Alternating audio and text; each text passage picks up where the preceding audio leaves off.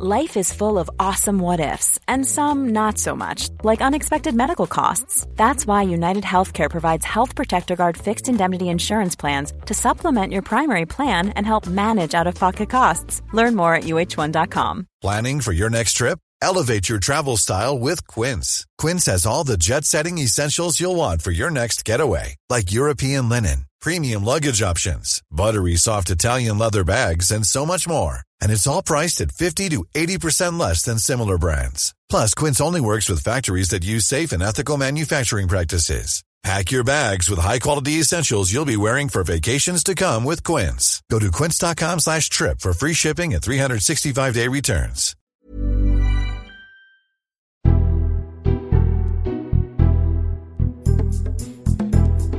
Hello, this is the Red Box Podcast. I'm Matt Chorley, bringing you the best of my Times Radio show, Monday to Thursday, 10 to 1. Thanks for all the nice messages and tweets and things about the podcast this week. I'm not sure if you've all gone back to work. We've all suddenly re-engaged, which is very good. I think it helps that yesterday's PMQs was quite the blockbuster. Hello today to Norway, Samson Tjetland. Apologies for my pronunciation. He gets in touch to say, I may not listen to the podcast in a very exotic location, mostly in my Mazda people carrier with heaps of children on board whilst doing the school run in suburbia, but I represent the international readership, in inverted commas, and want to express gratitude. Samson teaches British politics and history in Norway, and he says, I steal and borrow most of my super well-informed and original ideas from your podcast. Well, thank you very much for that, Samson. I slightly worry for the future of Norway, if that is the basis of the education system. But anyway, if you want to get in touch, let me know where you're listening. Email me, matt.chorley@times.radio, and I'll say hello to you on the podcast next week. Right, coming up in our big thing this weekend, Sunday, May the 2nd, marks exactly 10 years since the death of Osama bin Laden. And that extraordinary moment when Barack Obama announced the successful mission to the world. Well, 10 years on, I've been speaking to William Hague, the British Foreign Secretary at the time, Anthony Lloyd, the Times war correspondent, Colonel Simon Diggins, a former defence attaché at the British Embassy in Kabul, and Dr. Julie Norman, an expert in global foreign policy from UCL in London. So that's coming up in just a moment. But first, as ever, our columnist panel. James Marriott's not here. He's off revising for his GCSEs or something. So instead, we've got India Knight and Tom McTague from The Atlantic. Let's talk about gossip. And there's a really interesting column from Laura Freeman today, where she said that we're basically all missing out on gossip as a result of the last 12 months. And it's a real thing. And, you know, whispering even 2 metres apart is tricky. We've all tried to do it. And I just wonder what you think about this. India, first of all, are you missing gossip? Yes, I am missing gossip. It's a lovely piece by Laura Freeman. I really enjoyed reading it. I am missing gossip. I'm reading at the moment. Well, I'm not really reading. I put it in the downstairs loo and then I promoted it actually to the sitting room. Chips Channon's diaries, which were recently published in a new unexpurgated version edited by Simon Heffer. And he's the king of gossip. And I was thinking that there was probably a golden age round about starting in about 1920, ending in about 1950, where gossip was, you know, proper currency, because you had to, of course, obviously there was no social media, and you had to wait to see the person to impart the gossip. And today, I think gossip, you know, we all gossip all the time. We gossip by text, we gossip by things. So yes, I totally get I do miss gossiping in person, but I think the heyday of gossip is probably gone. Now, Tom, I've not seen you in person since last summer, I don't think. And, you know, we like a gossip occasionally. But it's not the same, is it? I mean, much as it's fun in a WhatsApp group, it's just not the same as sort of doing it in person, slightly conspiratorially. And, you know, one person offers up a bit of gossip which reminds you of something else that you heard. And that's basically, you know, how you while away an evening and then realise the next day, I don't know what we talked about, but it's just, and then you meet someone else and you start remembering those nuggets of gossip and they all get slightly embellished and passed on. Yeah, I mean, two journalists getting together for lunch and gossiping. I can't believe it. No, I can't believe it. Yeah, I mean, and they were great, right? And then, you know, you and I have had conversations on the phone, and you think, I don't really have anything to tell you. Like, I'm sat in my bedroom again on my computer again. I haven't seen anyone for a long time. I don't know anything. I don't know anything about what's going on. And you're right. It's kind of, that's the thing that keeps things going, doesn't it? What's happening at the Times? What's happening at the Atlantic? Have you seen this person's moved? Oh, there's a job, vacancy there. There's this happening there. That's all kind of gone, or it feels like it's gone. It's very, very dull. And I wonder as well whether by being in person, particularly when you're working as a journalist, going to Westminster, which I've not done that for a few weeks now. When you do go there, there's nobody there, and the beauty of that human interaction is you bump into someone. Oh, how are you? Oh, not bad. Oh, you'll never guess what so and so's done. Whereas it's very difficult to just do a ring round of MPs when you're basically saying, do you want to tell me any gossip? That's a very weird conversation to have, India. Yeah, it just goes to show it really oils. I'm really sorry about my dishwasher gurgling massively in the background. You can have a word with Tom, because Tom has said when we were talking about DIY disasters this week, Tom's had a dishwasher for 12 months and can't use it. That's terrible. So anyway, go on. Well, yeah. Oh, yes. No. Well, it just goes to show how much gossip oils all of conversation. Even people who don't think of themselves as gossips or fans of gossip. What Tom was saying was absolutely right. When you have nothing to impart apart from a comment on the weather or the state of your carpet or what you watched on telly, I mean, it's thin pickings, isn't it? Face to face, gossip is really what keeps everything moving. I mean, you have to be careful because there's that sort of uncomfortable intersection between gossip and bitching. Because as you say, things do get sort of, Chinese whispers, things evolve, and it's often tempting to lob in a completely made up detail to make the story juicier, and then the thing grows arms and legs. And yeah, I really miss doing that. Doing that in person is really fun.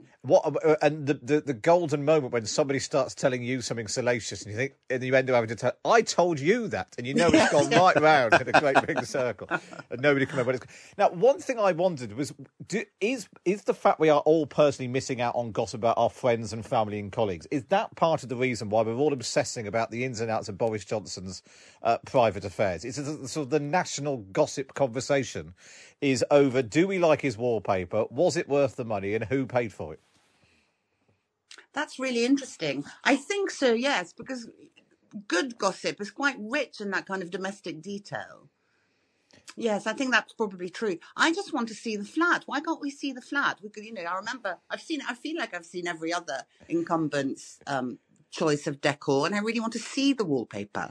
And in fact, if they just opened it up, like they do the National Trust, open it up on Sundays, you could enter a lottery, go and have a walk around the Boris Johnson's flat, admire his cushions or otherwise, and then maybe we wouldn't object if the government would pay for it. Now, I'm intrigued about wallpaper. Where do you stand on wallpaper, Tom? Oh, I mean, we've had some terrible choices over the last few years. In our last house, we tried to have different coloured paint on the walls, and it just looked like an appalling kind of child's bedroom. So we've just completely given up, and we have essentially a cream dream house. It's we filled with various pictures on the wall. So we have no wallpaper and basically no colours because we have no creativity. Where do you stand on this, India? Paint or wallpaper? It's the big question. I'm very, very team paint.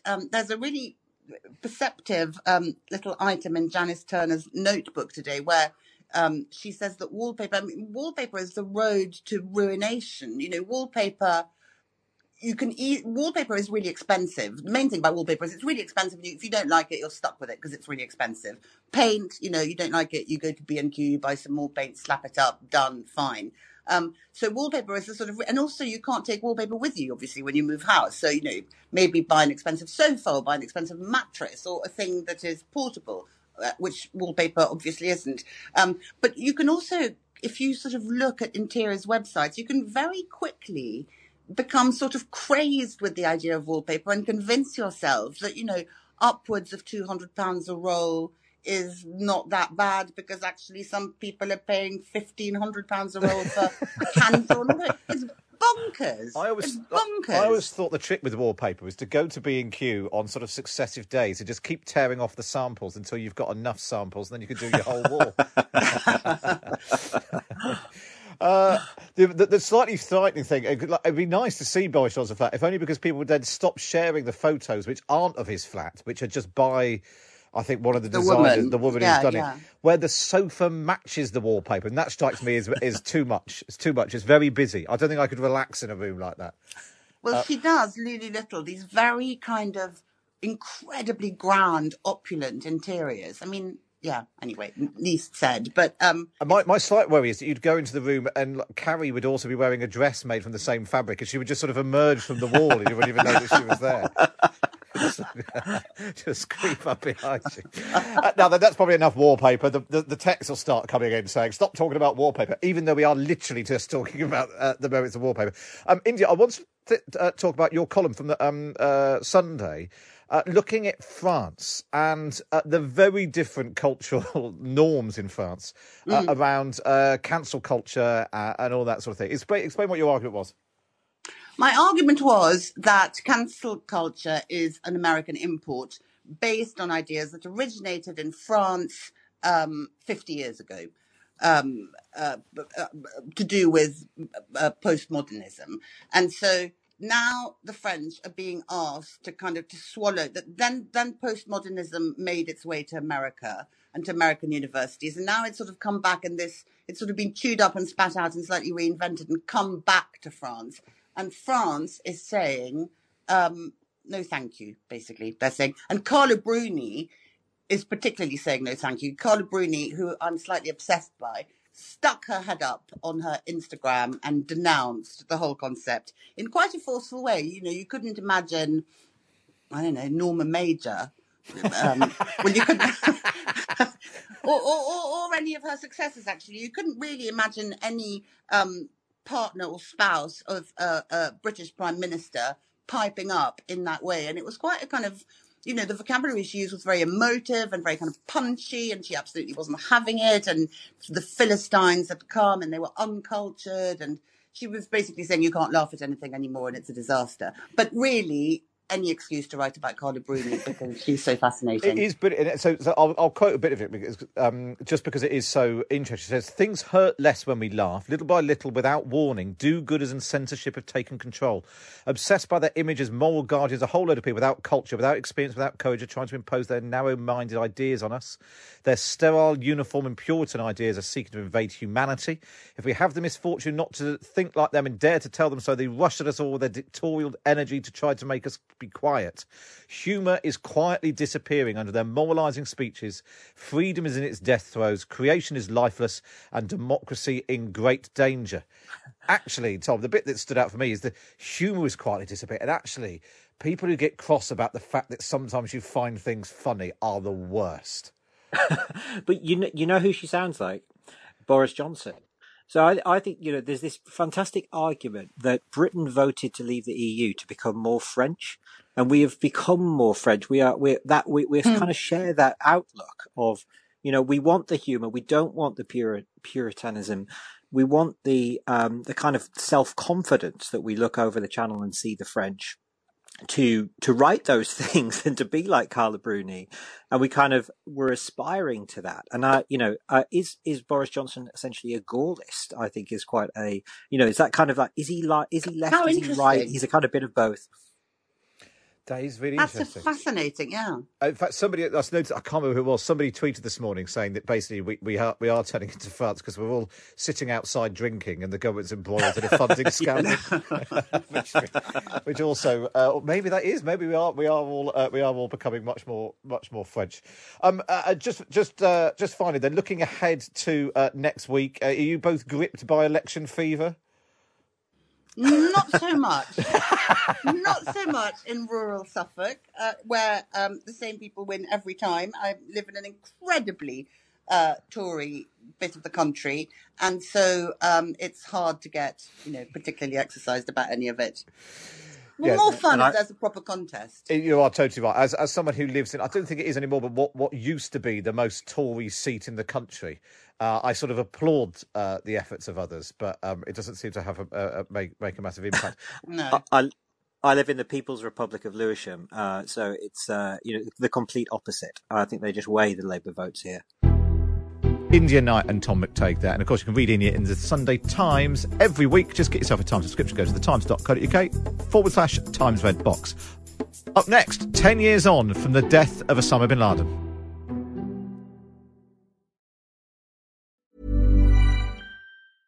Life is full of awesome what-ifs, and some not so much, like unexpected medical costs. That's why United Healthcare provides Health Protector Guard fixed indemnity insurance plans to supplement your primary plan and help manage out-of-pocket costs. Learn more at uh1.com. It's that time of the year. Your vacation is coming up. You can already hear the beach waves, feel the warm breeze, relax, and think about work. You really, really want it all to work out while you're away. Monday.com gives you and the team that peace of mind. When all work is on one platform and everyone's in sync, things just flow. Wherever you are, tap the banner to go to Monday.com.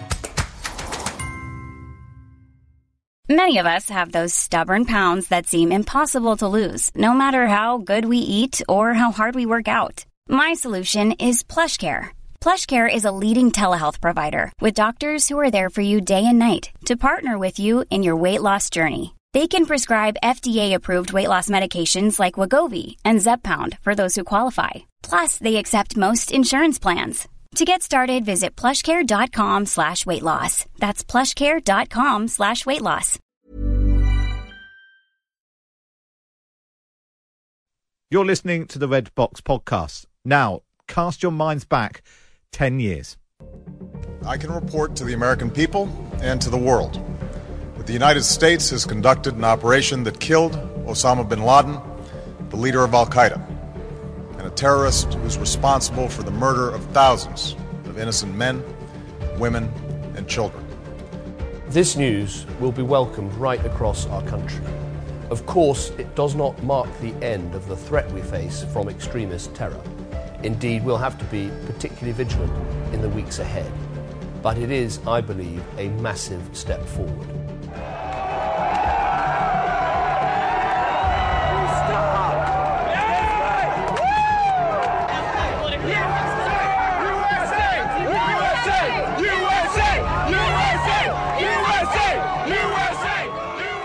Cheering in the streets there after the news on the 2nd of May 2011 that the US military had killed the founder of Al-Qaeda, Osama bin Laden, after a raid on a compound where he'd been hiding out near the capital of Pakistan. 25 US naval SEALs were involved in the operation, which saw bin Laden and 3 others killed. It came almost exactly 10 years after Al-Qaeda carried out the 9/11 attacks on the Twin Towers and the Pentagon in the US, in which nearly 3,000 people were killed, and began what was known as the War on Terror. So looking back now, 10 years since Osama bin Laden's death, what impact did it have then and since on the Middle East? And what's it like being in the middle of all of that? In a moment, we'll hear from William Hague, Britain's Foreign Secretary at the time, about the moment he was woken in the middle of the night to be told the news that bin Laden was dead. We'll also speak to Simon Diggins, a former colonel in the British Army, who was a military attaché in Kabul, and Dr. Julie Norman, an expert in US foreign policy from University College London. But first, let's speak to Times war correspondent Anthony Lloyd, who knows Afghanistan better than most. Morning, Anthony. Good morning, Matt. Thanks for joining us. Just explain where you were when you got the news that Osama bin Laden was dead, and what had happened in the... Because it was such an extraordinary period of 10 years. He was the most wanted man on the planet. Absolutely. So, Matt, actually, I was in the United Kingdom at the time, and I was in bed. It was early hours of the morning, and I can't remember whether it was a phone call or I think the foreign editor called me and said, "Turn on the radio now." And I listened to the radio, heard President Obama's voice saying Osama bin Laden had been killed. I had a visa for Pakistan, so I got up, got dressed, packed a bag, got a cab, went to the station, flew to Pakistan that day. I was on the ground by Osama bin Laden's house within 24 hours, the house in Abbottabad, which is a few hours' drive out of the Pakistani capital. And what was the scene like when you'd got there? Not very well controlled, actually. I thought there would be loads of checkpoints preventing me from getting anywhere near it, but that wasn't the case. You could go right up. So there was a few Pakistani policemen, few curious locals. There was the rear section of a Black Hawk helicopter, specially modified for Special Forces operations, which had crashed right at the start of the raid. The pilot, I think the rear rotor had clipped the back of the wall. It had gone down. He had nosed the helicopter into the ground fast to stop it from turning over. The actual SEAL team had got out unharmed. There were couple of helicopters involved, or several helicopters involved. I think it was 79 commandos and one dog who had gone through the building. I think 5 or 6 people killed in total, including Osama. The Americans had taken Osama bin Laden's body away. The other bodies had been left in sight. So when I was there, I couldn't go into the house, but I could walk around the wall. The Americans had burned the helicopter before they left, so it was just the tail and tail rotor section left, and the wall itself. And it was quite easy to speak to people at the time and move around the outside of the building. As the hours went by and more Pakistani police and military turned up, they started establishing cordons and pushing local people and journalists away. And of course, one of the most controversial aspects of the operation was that the United States didn't tell Pakistan what they were doing, because essentially they didn't trust Pakistan with that information that they knew where Osama bin Laden was. Well, there are a number of different stories pertaining to how Osama bin Laden was located there, whether in fact it was the American intelligence operation that located him there, and they were worried that if they informed the Pakistani authorities, the Pakistanis would tip off Osama, the Americans were coming for him, or whether actually it may have been Pakistani authorities that tipped off the Americans that he was there in the end. But either way, what is really significant about this moment, it was an amazing historical moment in the war against terrorism, but it should have and could have become a milestone moment in turning operations against terror organisations in a positive direction. That moment has been squandered, so it remains a historical moment, but in fact it really epitomises one of the kind of, call it decapitation operations, by which I mean American-led special forces taking out leaders of terrorist groups, but failing to capitalise on those short-term victories with the battle of ideas. And so we have a situation now that if Osama bin Laden was alive today, he would be delighted by the state of play. Al-Qaeda has survived, his organisation, the onslaught of 20 years against it. American troops, exhausted politically and indeed militarily, are on the point of leaving Afghanistan. Islamic groups, Al-Qaeda-related groups, Islamic State-related groups, are consolidating across the Sahel in sub-Saharan Africa, and it looks like the West has lost the appetite for the war against terrorism. Is it a problem that you think that because, well, this applies to so many aspects of life, that actually going after the big name and all of the resources and emphasis that were put on that, it's a sort of more eye-catching thing. It's what the public wants. It's a sort of sexier thing to be doing. But the slightly more boring workman-like process of dismantling a structure like Al-Qaeda, was that neglected in the sort of the rush to get the man? It was neglected. I mean, let's bear in mind there were 10 years between America going into Afghanistan after 9/11 and killing Osama bin Laden. But successful counter-terrorist strategies is built on a number of things. First of all, it's built on endurance and the understanding that war against terrorism groups isn't a war like Second World War, which has a beginning date and an end date. You've got to keep engaged. You've got to keep engaged long term. And America, and to an extent British strategy, has oscillated wildly at various points. It's done dramatic special forces operations, which of course the public love. They love the idea of helicopters, night, special forces and killing senior bad guys. But actually what real success is based on is staying engaged. It's about economics, it's about economical equity, it's about supporting of human rights and institutions of governance within countries, so that you undermine the terrorist narrative and undermine the terrorist messaging, which is built on corruption, on Muslim people being oppressed, and of inequity. It doesn't mean sending hundreds of thousands of troops in on surge operations and then a few years later being unable to sustain even small training missions in countries and leaving them, such as we're seeing now, and leaving the people suddenly in Afghanistan at the mercy of, it looks like, a resurgent Taliban.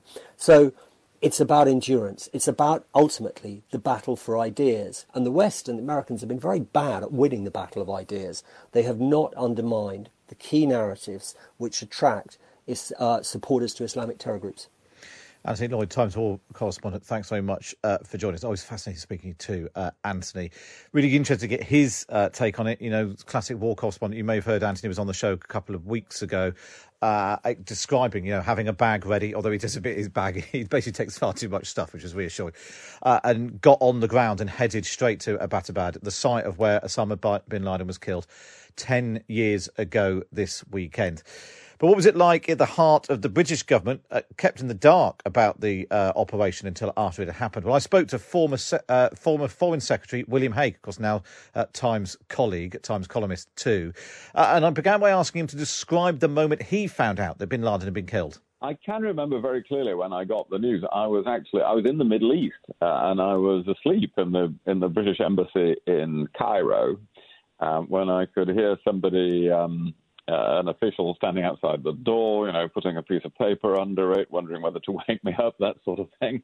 So I got up and received the news. And the answer to your question about did the British government know, well, of course, we absolutely knew that the United States was looking for Osama bin Laden and had, after all, offered a $25 million reward and so on.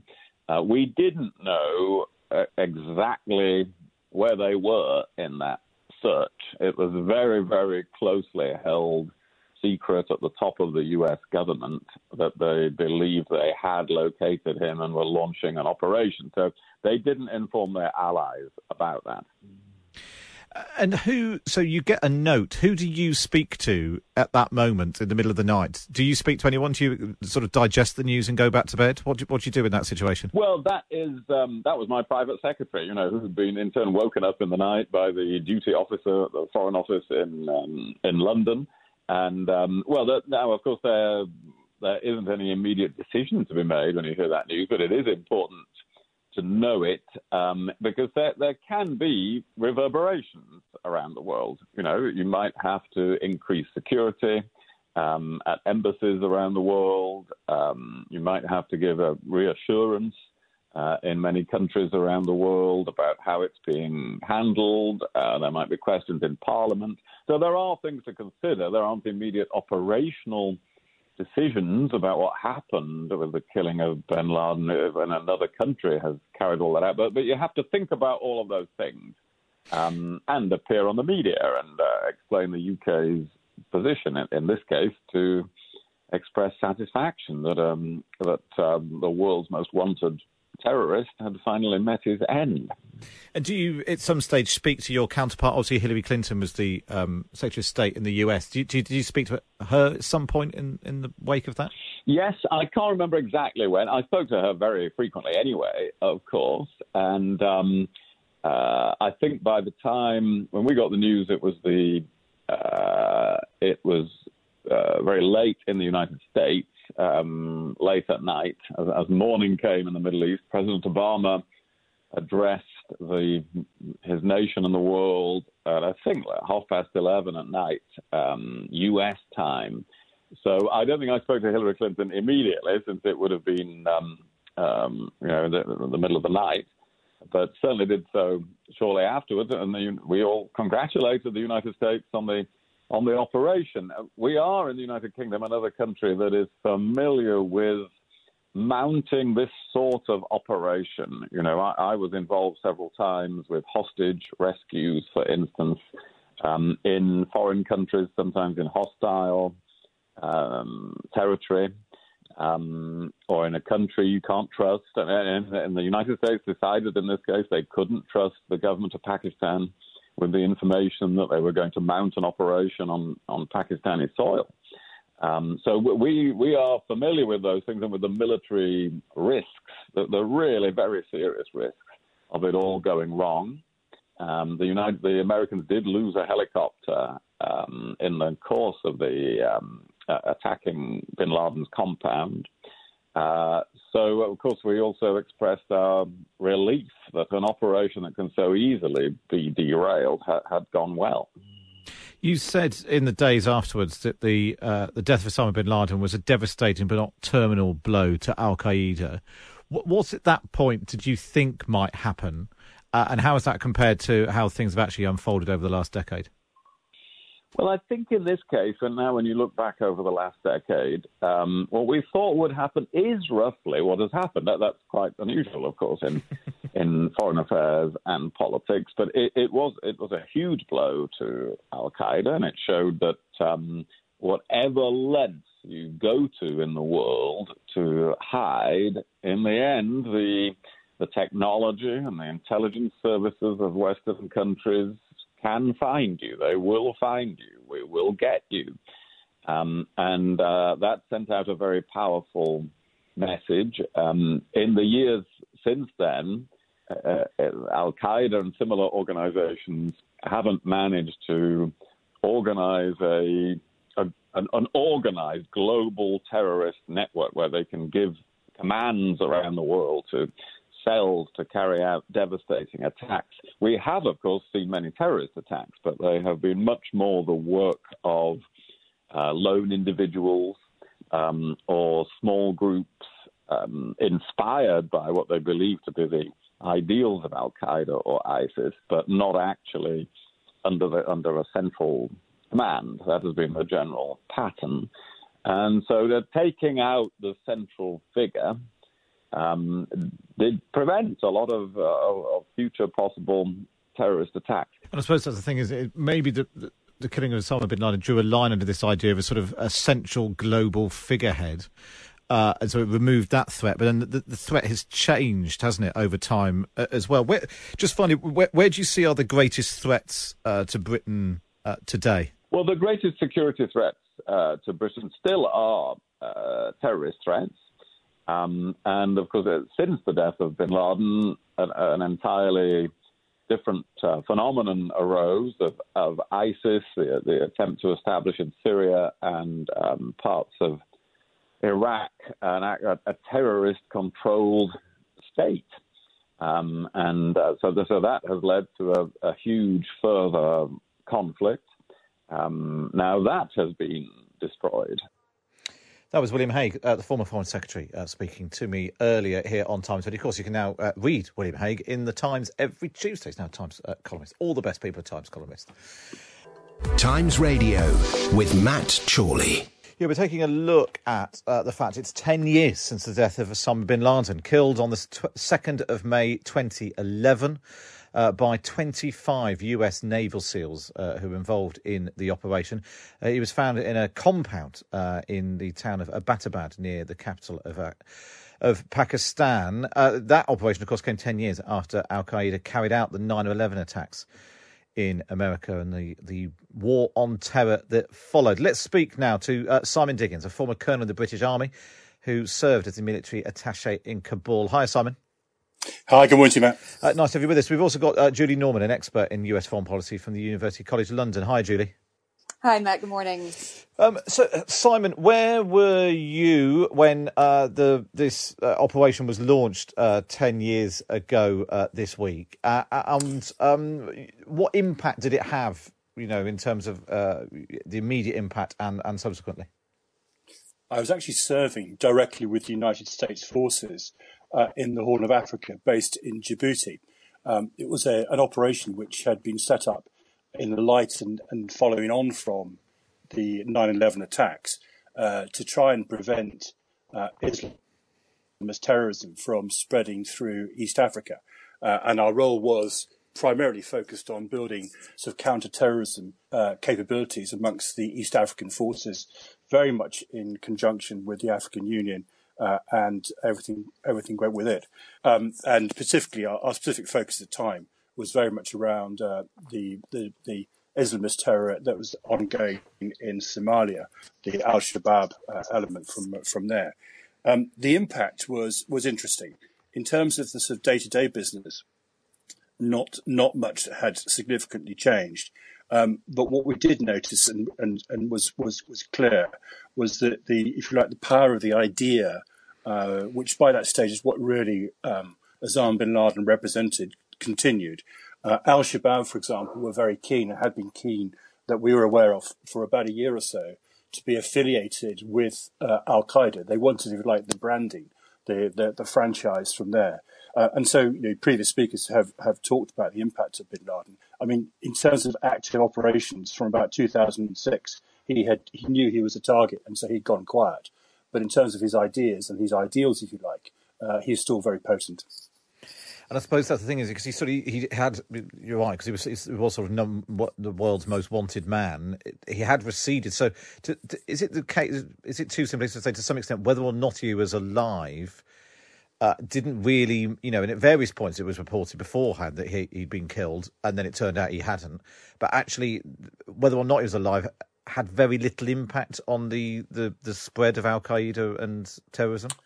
No, because I think that there's something very symbolic about killing a leader, and bin Laden had been responsible not only for one of the greatest terrorist attacks against the United States, but we should remember it's also probably the single most violent terrorist attack against British citizens. The number of British citizens who were killed in the 9/11 attacks is very high as well. So there is something very powerful about killing a leader like bin Laden. So I think that in itself was not unimportant. But the origins of the insurgency which he'd been able to inspire in various places, the origins of that were deeper than simply his personal ideas and everything went with it. So there was an impact, but in a sense, he'd been able to focus those ideas. He'd been able to focus some of the discontent that existed in parts of the Muslim world. And the source of those discontent hadn't gone away because he had been killed. Let's bring in Julie Norman now from University College London. Julie, what was your assessment at the time of what you thought the impact might be of the death of Osama bin Laden, and with looking back over 10 years now, has that actually panned out? Well, Matt, it certainly was momentous, and that was again a moment that had been. Americans had been waiting for 10 years throughout the war on terror.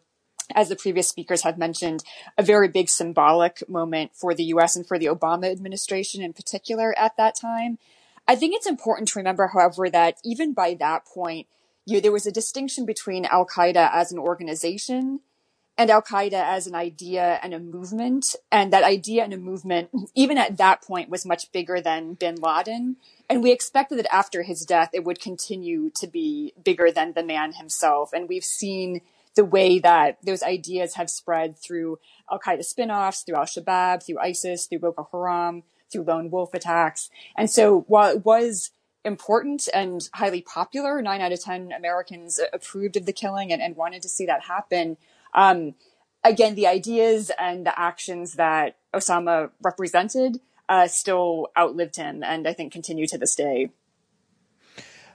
And so, in terms of the sort of the long-term impact, is it that Osama bin Laden's death sort of fractured? And so now, and William Hague was talking about this, that the threats we face now are not part of some sort of global network.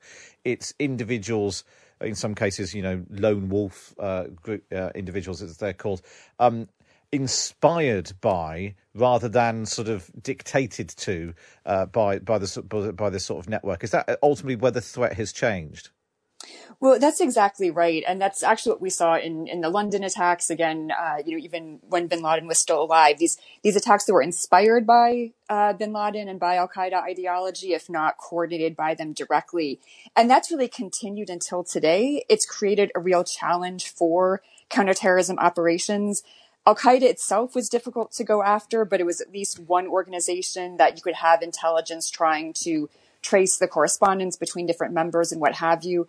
The more dispersed that movements are and the more individualized that actions are, the harder it is to have a cohesive counterterrorism approach to prevent or respond to them.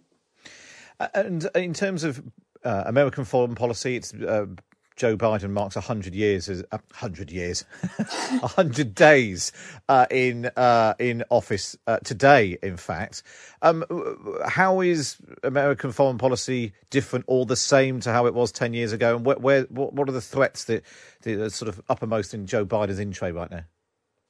Yeah, well, Joe Biden, of course, is focusing mostly on domestic issues for the moment. In terms of foreign policy, he'll be looking to focus mostly on China for the long run. But that really requires kind of undoing or taking care of some other issues that have been percolating for quite a while for the U.S., including terrorism. And it's one that I don't think is going to go away easily. Biden has already committed to withdrawing troops completely from Afghanistan. Some experts are concerned that that will allow a space for groups like Al-Qaeda or ISIS to reconvene or have a haven. That's yet to be seen if that will happen. So counterterrorism will stay on the agenda regardless for the U.S., but Biden is hoping to pivot away to look at bigger issues that are a bit more in line with other kinds of interests for the United States right now. And just finally, Simon Dickens, from a sort of British perspective, we've talked before about a couple of weeks ago about the British decision to bring troops back from Afghanistan.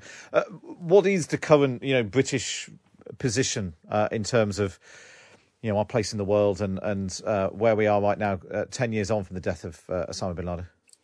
I mean, I think we're still very focused on the threat of terrorism and where it may arise, and I think that will continue.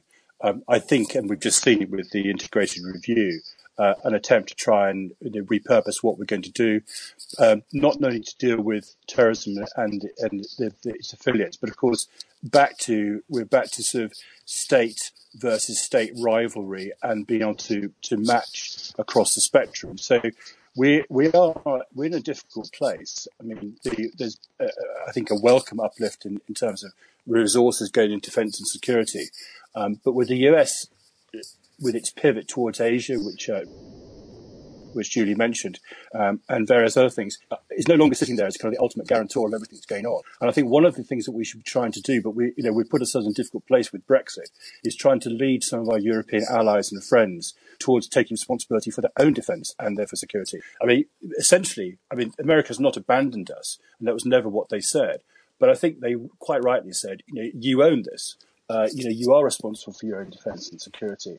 And I'm not quite sure that message has quite got through to all of the chancelleries of Europe yet. Well, we've come to the end of this episode of the Red Box Podcast. Don't forget to subscribe wherever you get your podcasts from. Listen to my Times Radio show every Monday to Thursday, 10 till 1. You can listen on DAB radio, on your smart speaker. Get the Times Radio app. You can also listen to the Red Box podcast of the Times Radio app as well. And if you want to read about the stories that we've been talking about, then you need a Times subscription. To get that, go to times.radio/subscribe.